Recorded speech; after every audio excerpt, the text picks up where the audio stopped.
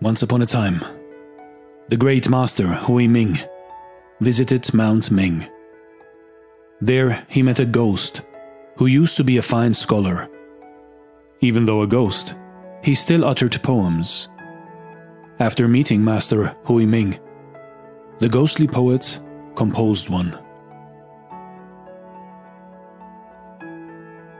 Dreams are long here in this wild and forlorn desolation. I have become too languid to care about success or failure, about past and present, or how many bunches of grass I have pulled and buckets of flowers I have picked. The bitter rain and biting wind almost break my heart.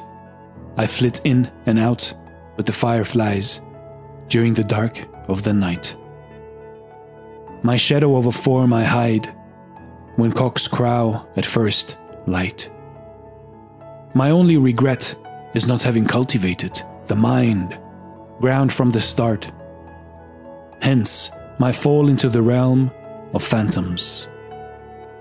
Oh, the tears rolled down my face.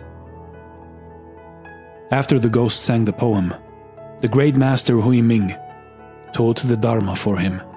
As a result, the former scholar ghost left his realm and was reborn in a higher one.